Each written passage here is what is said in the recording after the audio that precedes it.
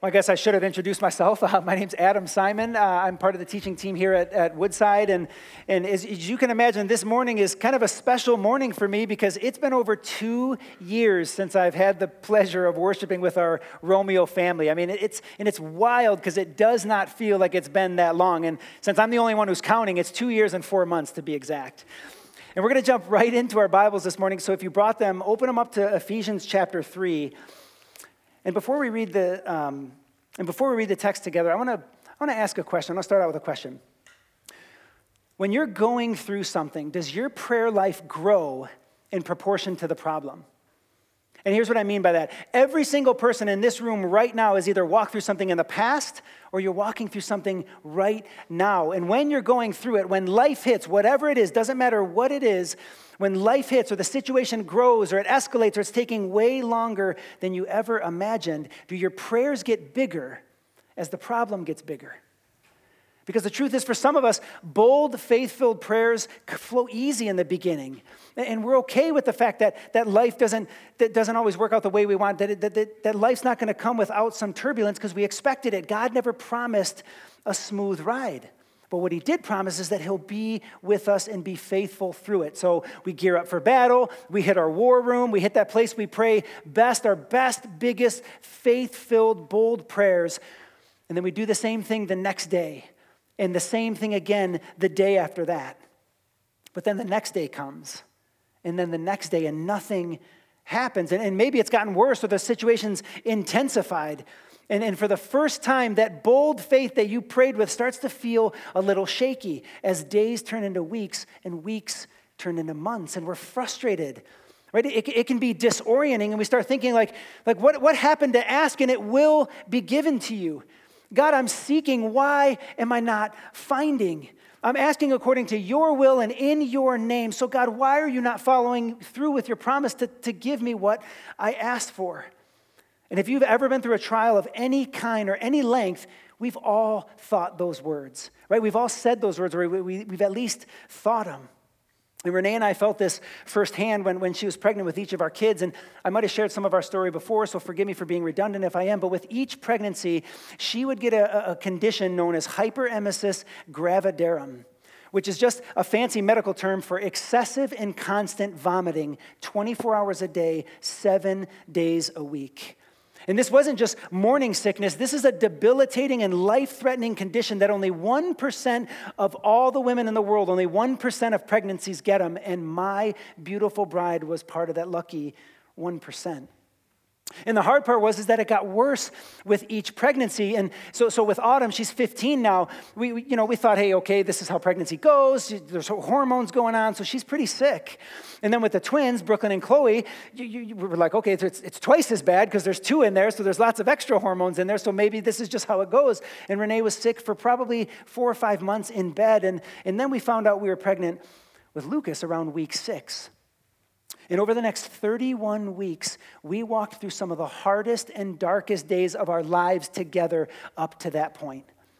Because of the vomiting, Renee lost 25 pounds in just a matter of 3 or 4 weeks. Weight she certainly didn't have to lose. And eventually she had to be fed through what's called a PICC line. It goes in your arm and it goes right into your venous system because she couldn't take anything down. She was depleted of all the nutrients. She was so sick that there were days I would just hold her in my arms in our bed and we'd just rock together as she'd cry and pull at her hair and even gnash her teeth. And I'll never forget one day in particular, I was just kind of sitting with her in our bed and she just breaks down and started weeping. And we weren't really talking about anything or nothing was really going on at the time. So when I asked her what happened, my heart absolutely broke. Because she looked into my eyes with despair and she said, "It's only been an hour." That's when I realized I had no clue of the mental, physical, and spiritual prison that she was in. She was literally counting the minutes for 31 weeks, praying and pleading and begging God for relief, even for just 1 hour. And because it went on for so long, she spiraled into a depression that made the word dark look like Disney World. as anxiety, waves of anxiety and panic would hit her like a freight train. It was everything to do that we could do to keep our family together. Because remember, we still had three little girls, all under the age of 4 at the time, who needed daddy and mommy. The threat on her life was so real, we almost lost her 3 times, once to dehydration and twice to attempts on her own life. When you watch one of the godliest people you know, one of the people you love most on this planet, someone you would lay your life down in a heartbeat, go through something like that, you'll do anything to fix it. You'll do anything to make it better. And that's especially true as a guy, right? Because I would have given anything to lift this sickness and this darkness off of her. So you can imagine, as a husband, as a man who's called, and I swore to protect her and nurture her and provide for her, I literally felt handcuffed. I felt powerless to help her as we watched her go through it. So we did the only thing that we knew how to do. We prayed. Man, did we pray, and so many people were praying along with us through that season. Some of them are in this room right now. But since the days kept rolling by, prayer didn't seem like it was enough, or so we thought. It's so easy to get discouraged and frustrated at those times in our lives, and our prayers can feel really small. I mean, we've all been there at some point, right? Like, we've had different scenarios, different pain points, different situations that we've gone through, but we've all been there, and if you haven't, you will. And that's not a threat, it's just life. We live in a world that's broken and tainted by sin and brokenness. Tough stuff is going to happen in our lives. Situations are going to come that we can't control and we don't have the strength to handle. They're going to come. Our hearts are going to be tempted to despair, and we're going to be tempted to lose heart. So what do we do? And even in that question right there kind of tells something about me and all of us. When we ask the question, what do? We always ask that. What do we do?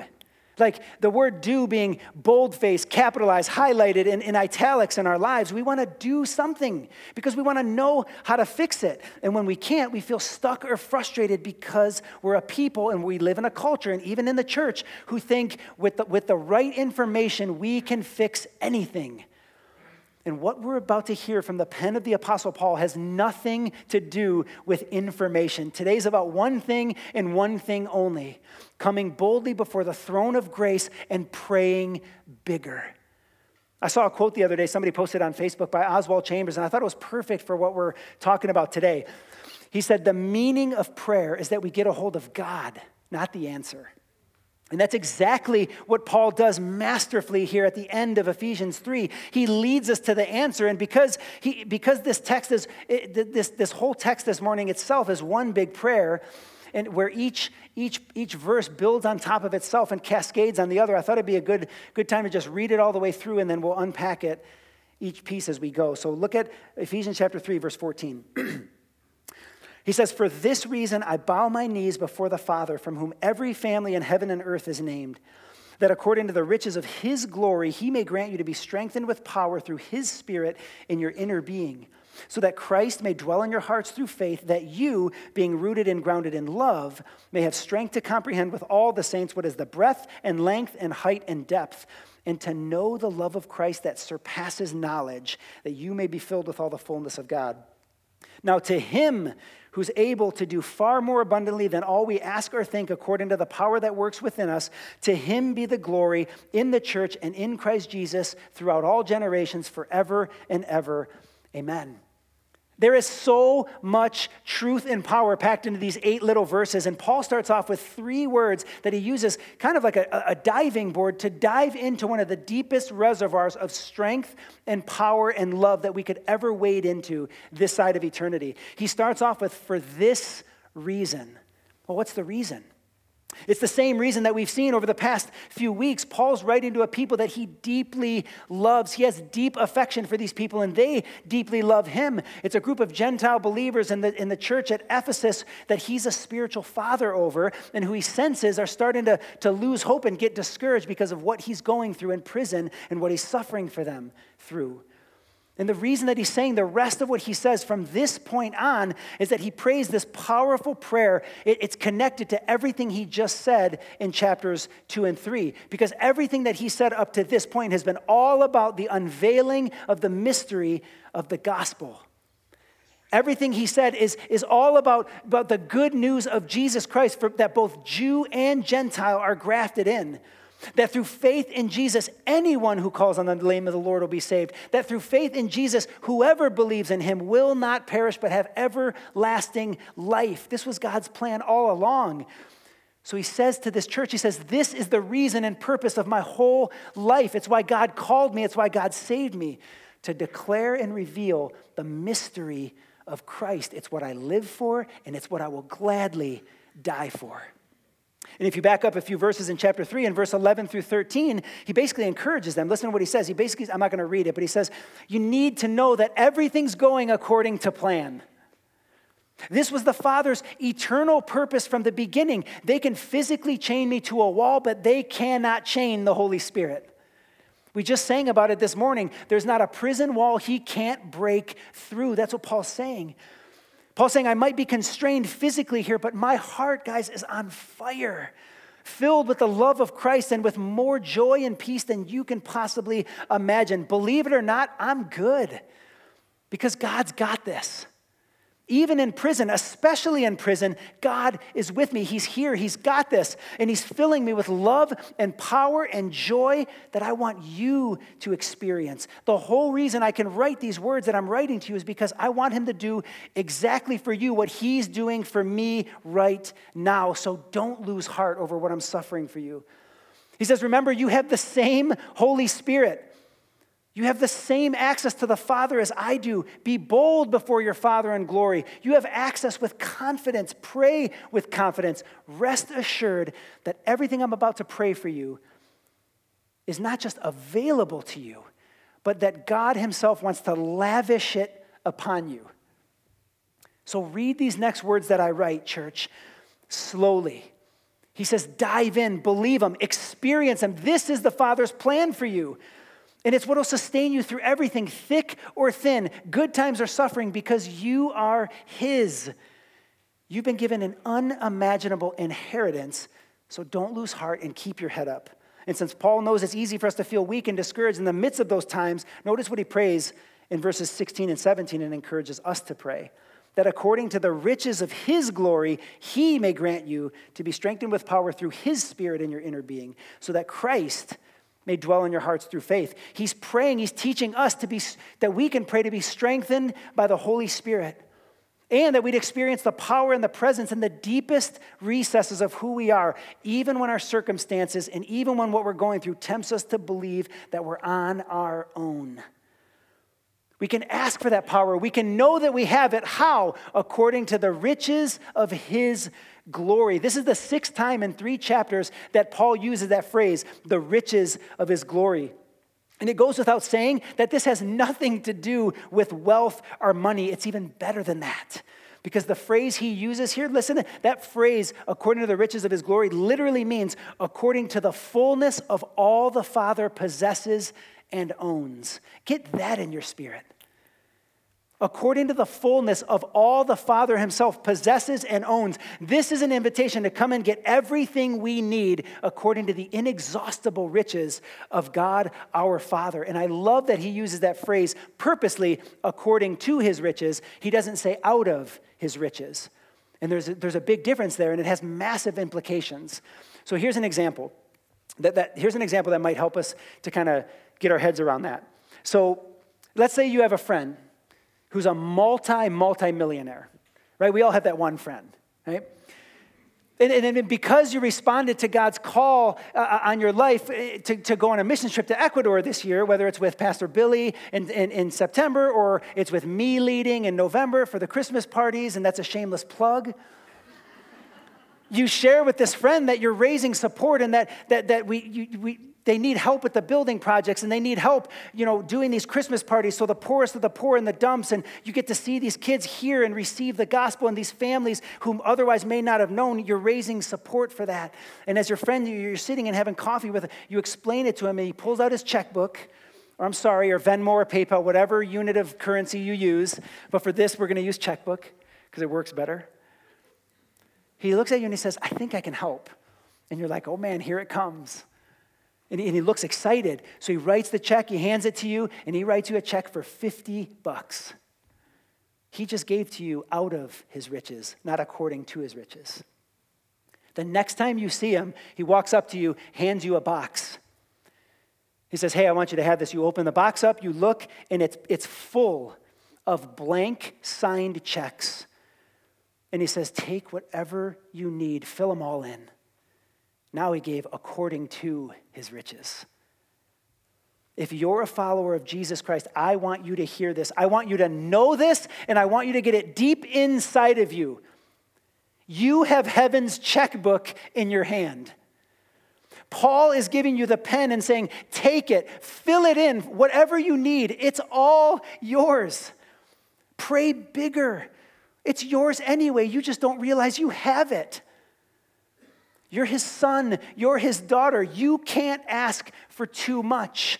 If anyone has kids, okay, they can ask for too much, but this is, with God, you can't ask for too much. And even if you think you can, we're going to see in a couple verses later that he's able to do more abundantly, far more abundantly than all we can ask or think. Notice where Paul says that he wants it to affect us. We can pray according to his riches that we'd be strengthened with power in our inner being. Again, this is powerful language. Paul's asking that we'd be filled with miraculous strength and ability in places only God himself can reach. It literally means to have excellence of soul. I love that. I think that's an incredible way to put it because it means the exact opposite of what he said in verse 13. It means the exact opposite of to lose heart or to be discouraged. To have excellence of soul no matter what we're going through. That's why there's no to-do list or action steps or 3 things you're going to take away from this message because we can't do it for ourselves. It's a supernatural work of the Spirit deep in our inner being, and it takes faith. Because our inner being is a place that we can't crawl inside of and reach, and it's a place only God can move, so we have to trust that he's working. Well, because some of the lingering effects of the 3 pregnancies and all the stuff that's been going on health-wise in Renee's gut over the past few years, she's been on a barrage, like this whole regimen of probiotics and amino acids and supplements to help restore and repair and rebuild the good bacteria in her gut because she basically didn't have any. And it's caused a whole range of issues like systemically, inflammation, fatigue, all kinds of stuff that's affected her life. And we're trusting as she takes them that slowly they will work, that they'll heal what they were designed to heal. But sometimes the frustrating thing is she doesn't feel it right away. She doesn't see the effects of it right away. But they are working. They're powerfully working. It just takes time. Sometimes it takes long periods of time. We just have to trust that they're working. I told her every time that she takes that handful of pills that or probiotics, that's an act of worship. It's an act of faith. It's an act of trust that they will work. And just like we don't immediately see all the internal effects of these supplements, we might not always immediately see the way that Jesus Christ works inside of our hearts, filling us and supernaturally changing us. And then one day, months down the road, maybe years down the road, you look at yourself, you look at your life, and you realize, man, he is working. It really did change you because you start to feel differently. You start to react differently. You love differently. You start to think differently. And there wasn't like this one magical day in particular where it all just clicked and fell into place. It was small, imperceptible changes over time as you trusted in faith that God was working because you took him at his word. And just like all these ordinary, mundane mornings where Renee chokes down these handful of supplements and didn't really feel a difference, it's in the ordinary, everyday moments of life when we bow our knee before the Father and trust that he will do what he promised to do in us. And he will do what he promised to do through us for his glory. I know it's frustrating. I know that sometimes his process is painfully slow. But just like probiotics and amino acids work microscopically at the cellular level in places we can't see or reach, so the Holy Spirit of God works inside of us, microscopically on the cellular level in the heart. And each imperceptible change repairs and restores and rebuilds and heals and strengthens in ways that we never could imagine from the inside out. That's where real strength is found. And look at verse 17. What's all that strengthening for? It's for the sole purpose that Jesus Christ would dwell inside of our hearts through faith. That word dwell literally means to make his home in, to be fully at home in, to settle in and get comfortable. That's the picture that it gives. So Paul's saying, God, strengthen them in their inner being, build them up, give them the power in the midst of their circumstances that you might dwell and settle into their hearts down deep more and more as they trust you and walk in faith. That's what the Apostle Paul's praying here. He's inviting us to find real strength and real power in the inexhaustible riches of our Father through the power of the Spirit by faith in his Son who permanently settles in our souls, our minds, and our hearts. And when you do, no matter what you're going through, every area of your heart, every area of your inner being and that center of who you are starts to relax. It'll start to feel safe. You'll start to slowly unlock previously closed off, locked areas that you weren't letting the Son of God in. The Son of God who loved you and gave himself up for you when he comes in and fully dwells. Jesus said, if anyone loves me, he'll keep my word and my Father will love him and we will come in and make our home with him. That's to dwell. In the book of Revelation, the risen Christ said, behold, I stand at the door and knock. If anyone hears my voice and opens the door of their heart, I will come in and dine with him and he with me. Notice the intimacy in his voice. Notice the love in his voice. Translation, I'm not going anywhere. I'm here to stay if you'll have me. I've got you. Is there any greater promise than that? And then Paul invites us to pray even deeper, to comprehend the love of Christ. He says in verse 17 at the end, that you, being rooted and grounded in love, may have strength to comprehend with all the saints what is the breadth and length and height and depth, and to know the love of Christ that surpasses knowledge, that you'll be filled with the fullness of God.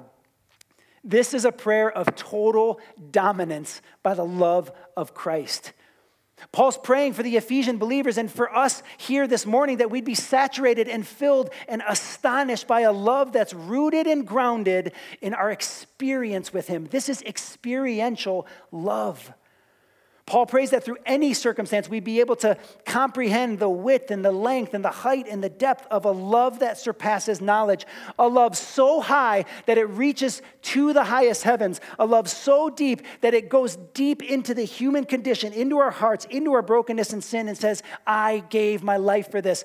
A love so long that it goes from eternity to eternity, and a love so wide that it reaches Jew and Gentile and everyone in between. This is multidimensional love in 4D. 4K's got nothing on the love of Christ.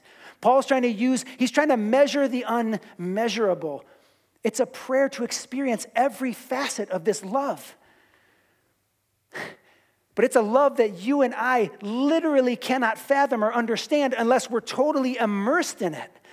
Unless it's the root system that we draw everything from, unless it's the foundation and the ground with which we build our lives, rooted and grounded in love. And Paul said it surpasses knowledge. Translation, it's beyond figuring out. This love shatters human categories. Paul's he's with all the words that he can, he's trying to reveal to believers that we're a target of the kind of love we spiritually and mentally do not have capacity to handle. There's no box big enough. There's no category you can put this in. There's the most brilliant minds. If you lined up all the authors, all the most creative, brilliant beings from the start of time, none of them collectively, if locked in a room, could imagine or fathom this kind of love. So how does it happen? How do we as a community of faith comprehend and know a love beyond knowing? How do we know a love that surpasses knowledge? By experiencing it. If you're a parent, or if you remember anything from your middle school years, you're going to have a pretty vivid image of what comes to mind when I say these two words: reading comprehension. I have a 10-year-old and two 13-year-olds in my house, actually in the front row, that would love for these two words to be collectively erased from the dictionary. But it's one of the most important things we learn in school, right? Because it's one thing to know the words, like the nouns and the verbs and the sentence structure, but it takes a whole nother level of it to experience the meaning and how it all fits together. Listen to how the dictionary defines it. Reading comprehension is the ability to process, understand, and integrate what the reader already knows. Guys, knowing the love of Christ that surpasses knowledge is the supernatural ability to process, understand, and maybe most importantly, integrate and experience what you and I already know. We don't need more information. We have enough information. We already know it. What we need is power to tangibly experience Him in the depths of who we are. It's available to you right now. So when we come to a passage like this, there needs to be an expectation inside of us, and as we pray for it, like holding up God's word to Himself and saying, Father, you said this. I want this. Give me what you said I could have. So think of it. You and I, we experience life by touching and tasting and feeling and smelling and hearing. All of these collective senses make up our experience. You don't experience a steak by knowing about it. You don't experience holding your newborn in your hand by thinking about it. You don't experience going to the sight of the ocean, the warmth of the beach, putting your feet in the sand, the sound of the waves, which sounds really good right now, especially during winter break. You don't experience those things by imagining them. God gave us senses so that we can tangibly and physically enjoy and experience life like this. So we'd be captivated by it in our senses. To taste the tenderness of a filet. To feel the peach fuzz of my newborn daughter's face as I kiss it for the first time. To feel my toes go into the sand in the warmth of the sun. These are things that He meant for us to experience, and He does the same thing with His love. He gave us the senses for that. The scary part, the heartbreaking part, is that you and I can have all the right information about Jesus and still miss Jesus. This means that we can sit here in church all of our lives and we can hear about His love and read about His love and even sing about His love and still miss His love. We can still not know that love by experience. It seems so. Some of us know the right answers, but we've never given our lives to the answer. There's an entire generation of people that know what they should know. The Spirit wants to do a deeper work than head knowledge. You remember what Jesus said to the scribes and Pharisees, right? These experts in information, these experts in the law, these guys collectively had the best and most accurate and correct information about God on the planet. They were the ones, they were the know-it-alls. And He came up to him and He said, you search the scriptures thinking you're going to find eternal life. You're searching the scriptures, but I'm right here in front of you, and you don't know me. He didn't say you don't know me. He said you don't know me. He said you know all the right stuff, but you don't know me. There's a massive difference between a profession of faith and possession of faith. If that's you today, if you're in here and you're thinking, man, it's just a disconnect. It's time to get on our knees and get in this book and realize and believe there is a greater power, a greater experience of God's love than just knowing some things about Him and knowing the right things to do and the right things not to do. That's religion. Man, anybody can fake that. We can fake that. We can know a lot of stuff and know right and wrong and know what to do and what not to do and some of God's laws, but you know what you can't fake? Genuine, Spirit-filled, experiential love of Jesus that spills out and overflows in your life into others' lives. That actually tangibly spills out in your everyday life. It looks like the fruit of the Spirit. And if in Galatians chapter 5, genuine, time-tested love. Unshakable joy no matter what. And I didn't say happiness, I said joy.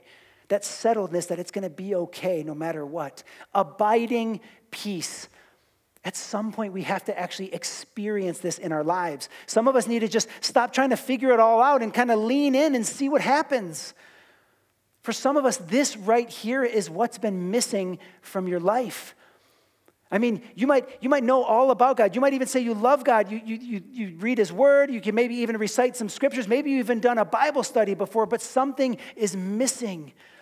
It's like a filament in a light bulb that's just hanging there. Like, you know, this light bulb has tremendous power in it. It has power to light the room. It can even set something on fire if it gets hot enough. But there's no connection. The circuit's broken. Like, you have the knowledge, you know who Jesus is, and you can tell somebody who Jesus is, what he's done for you, what he did for the world, some things about him, but you don't have the experience with him. Your heart aches to go deeper with God, but you just can't seem to fan that flame longer than a weekend where you hear a pretty good message. It's because what you're longing for surpasses knowledge. It's not just about knowing more or doing certain things. It's about experiencing relationship and life in the one who is life himself. And when you do, it changes everything. And in verse 20 and 21, look at the purpose of it all. It's for God's glory. Our prayer is that God would get great glory. Now, to him who's able to do far more abundantly than all we ask or think, according to the power at work within us, to him be the glory in the church and in Christ Jesus throughout all generations, forever and ever. Amen. This is a magnificent prayer of hope and expectation. It's the climax. It's the basis of everything we've been talking about the last 5 weeks. Now, to him, to the one who sent his son to dwell in us, sent his spirit to fill us, and sent his love to master us. To him who's able, according to his power, to do far abundantly, the word is super abundantly, above all we ask or think. And notice it doesn't say all we can ask or think. It says according to all we ask or think, but we have to ask. Paul is challenging us to think, dream, and pray bigger than we ever thought, dreamt, or prayed in our lives. Not that so we can stand on our own and do some great things or do some things in our strength, but for God to bear in us collectively and individually all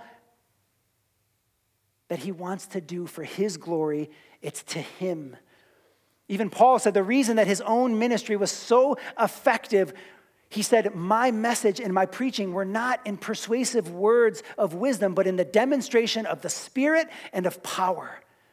Every single thing Paul did was according to the power of God and for the glory of God. I think John Piper said it best about us, about you and I collectively as the church. He said, the church exists, you and I exist to be a system of mirrors, perfectly designed to reflect back to the world the one who designed the body, to reflect back to the world and anybody who's willing to listen that God is infinitely wise. That's why you exist in the church. He says, your destiny and my destiny is to be a visible, living, audible doxology to God. Or better yet, to be mirrors of God's glory. That is why you and I exist. Tom Hanks. In my opinion, Tom Hanks is one of the best actors of all time. I mean, you can think of your own. We can debate that. I'd love to talk to you after the service. But for me, I'm all in on Tom Hanks. Like, here's who Tom Hanks is when I think of him. He's Forrest Gump, right? He's Mr. Rogers. He's Walt Disney. And he's Woody from Toy Story, all in one person. Just think of the emotions that those 4 movies alone elicit. Then he storms the beaches at Normandy and Saving Private Ryan. He fights off Somali pirates and Captain Phillips, almost gets to the moon in Apollo 13, and he survives being stranded on a deserted island with a volleyball.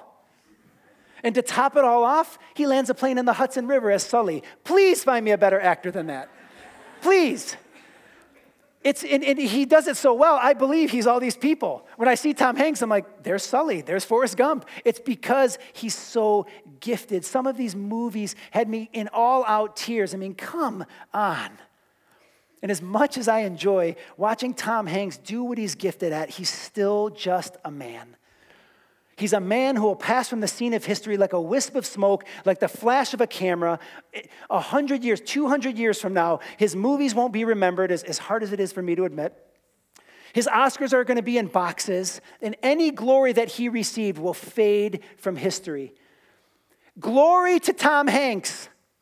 Glory on the big screen, and glory at the Oscars, and glory in our living room. for 1/10 of one generation. Amen. It doesn't even come close, does it? Doesn't even compare. Who's your hero? Who are you giving glory to? Who are you looking for hope and strength when you need it most? Who are you looking to get out of bed in the morning and serve and love the world around you? Is it you? Is it your friends? Is it what you think about God, or is it God himself? There's one thing I know. There's one thing I can promise you, and it's the same thing that the Apostle Paul has been telling us for over 2,000 years. The only one who's worthy of that place in our lives, in our generation, and in this universe is God himself.